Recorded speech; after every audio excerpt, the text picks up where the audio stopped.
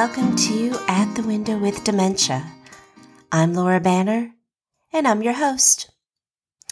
If you've listened to any of my previous episodes, then you know I usually will pick a topic related to dementia and caregiving, and I spend the entire episode on that particular topic. This time I'm going to talk about something from a different perspective. This time it's going to be a bit more personal.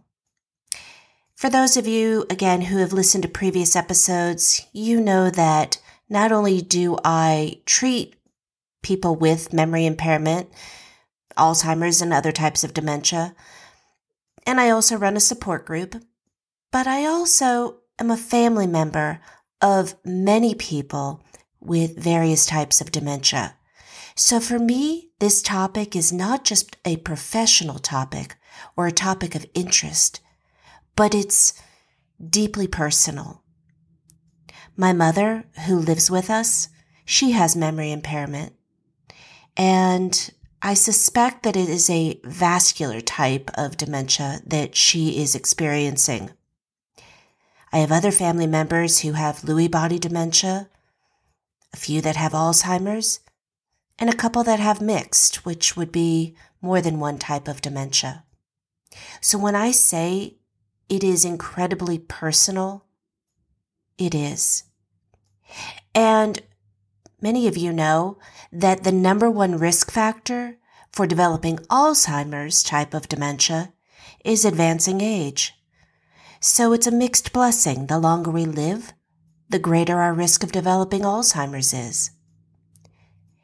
I also know that given the incredible number of family members who have dementia in my family, on both sides, might I say, I know I'm at risk. And I do everything that I can do to reduce my risk factors. I eat well, I get good sleep, I probably could improve on the amount of exercise I get. I definitely keep my brain stimulated.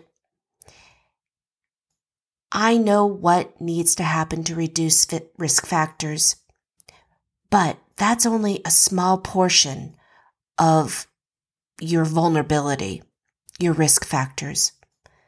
Some are genetic, some are environmental. So we do what we can, and we hope for the best. What I want to talk about today, though, is what do you do when you have a situation that you're facing where a loved one has been diagnosed with either mild cognitive impairment, which often but not always is a precursor to dementia, or what if they have been diagnosed with a type of dementia and you've decided to be their caregiver or their support system, either one? Where do you go for resources? You can only go to your doctor's office so often, and those visits are time sensitive. You can Google things, but how do you know if the information that you're getting is accurate? Anyone can post on Google. How do you know what information is real, credible, and what's just someone's opinion? I run a support group, and since the pandemic, we have gone from meeting once a month in person to every week online through Zoom. We've gotten so close. What has become so apparent is that regardless of how connected you are, you're still grappling with what do you do? How do you handle this? What's ahead? What should I anticipate? What do I need to watch out for? How do I take care of myself? And these are all great questions. And we're talking about the pandemic right now in terms of COVID-19. But there's another pandemic going on, and the pandemic is dementia. Medical advances have allowed the population to live longer, and as I previously mentioned, advancing age is the number one risk factor to developing Alzheimer's, and there are many other types of dementia. So my goal for this episode is to help you obtain good quality information, because with information comes empowerment. And no, it's true. It is not going to stop disease progression. Perhaps it could slow it down. But what this good information will do is not only will it help you navigate through this very, very difficult journey, but it will also help you, the caregiver, to take care of yourself. Because consider this, if you don't take care of yourself, what happens to your loved one that you're caring for? Who's going to step into your shoes and take your place if suddenly you find yourself in a position where you can't take care of your loved one? Would you be surprised to find out that many, more than 50% of caregivers, pass before the person that they care for? Think about it. It really does make sense. Caregivers neglect caring for themselves. You all put your own needs on the back burner because you feel that attending to your loved one's needs are more urgent. The problem is, you often forego those wellness checks, those screenings, those doctor's visits that might identify that you yourself have some type of a health issue. So I want to tell you all about a book. This book is called Looking Through the Window at Dementia. It's a book that I wrote, and I'm deeply passionate about, and I'm so proud of it, I have to say, because I'm in my mid-50s. As I mentioned, dementia is up close and personal for me, not only in my professional life, but in my personal life. I just published it 24 hours ago, and I put it on Facebook. I haven't done any marketing other than just to let my friends and family know about it. I am so overwhelmed and blessed and touched to tell you that today I woke up to find out that Amazon ranked it the #1 release in the dementia category after just 24 hours. I'm speechless. When I first looked this morning, it was ranked #21 as the bestseller in the category of Alzheimer's and #20 in the category of dementia. To say I'm speechless, well, that's an understatement. Right before I started the podcast, I decided to go ahead and check again. Now we've moved up. We're number 15, hopefully #1. We're number 15 as the bestseller in the Alzheimer's category and number 19 as a bestseller in the dementia category. What that tells me is that the need for this type of information is profound, immeasurable. I've been getting messages from my friends who tell me they're buying copies, multiple copies, one for themselves and then one to give to a friend that they know is going through the same struggle that we are.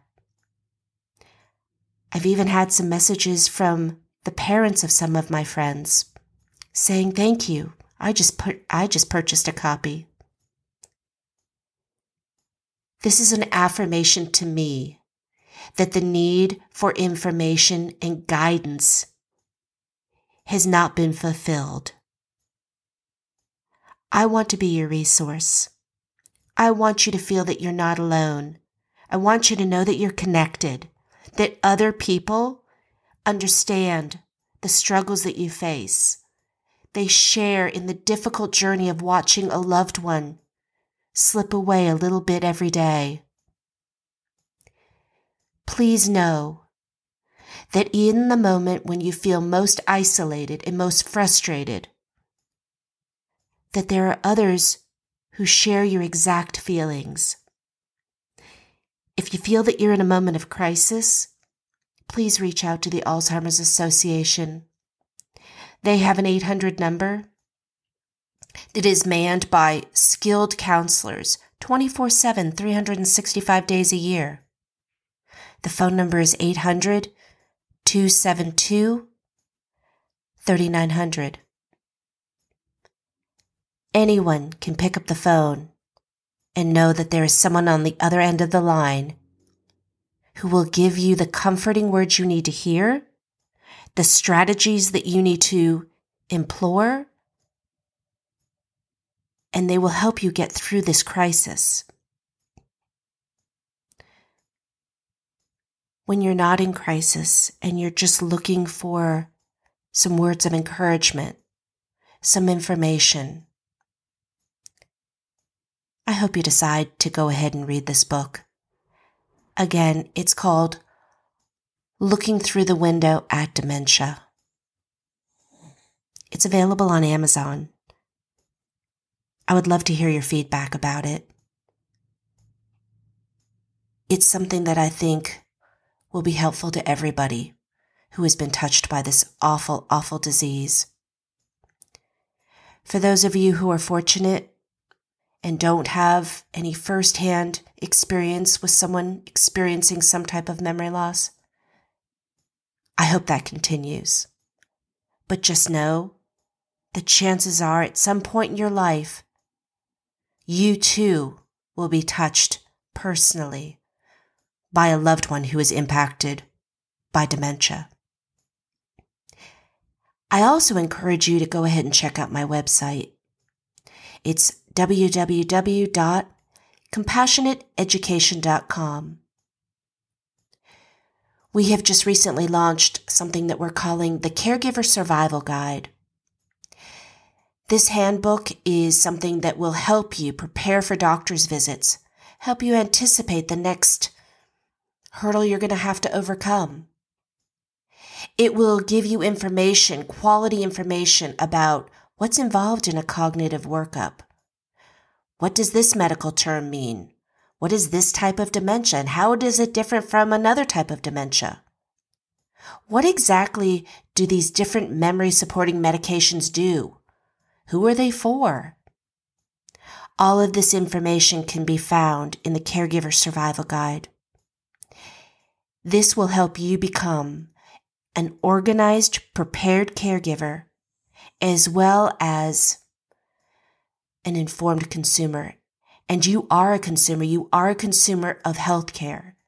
You have a say in this. It is a team approach. It needs to be a team approach. Go to my website, compassionateeducation.com, and look under the Caregiver Guide tab. Everything you need to know is there. I know in previous episodes I have not promoted anything, but these two items, Looking Through the Window at Dementia and the Caregiver Survival Guide, I think are two items that every caregiver will benefit from. Anyway, thank you for listening to my podcast. I hope you decide to subscribe. I release new episodes every Tuesday. You can go to my website and listen to all previous episodes as well.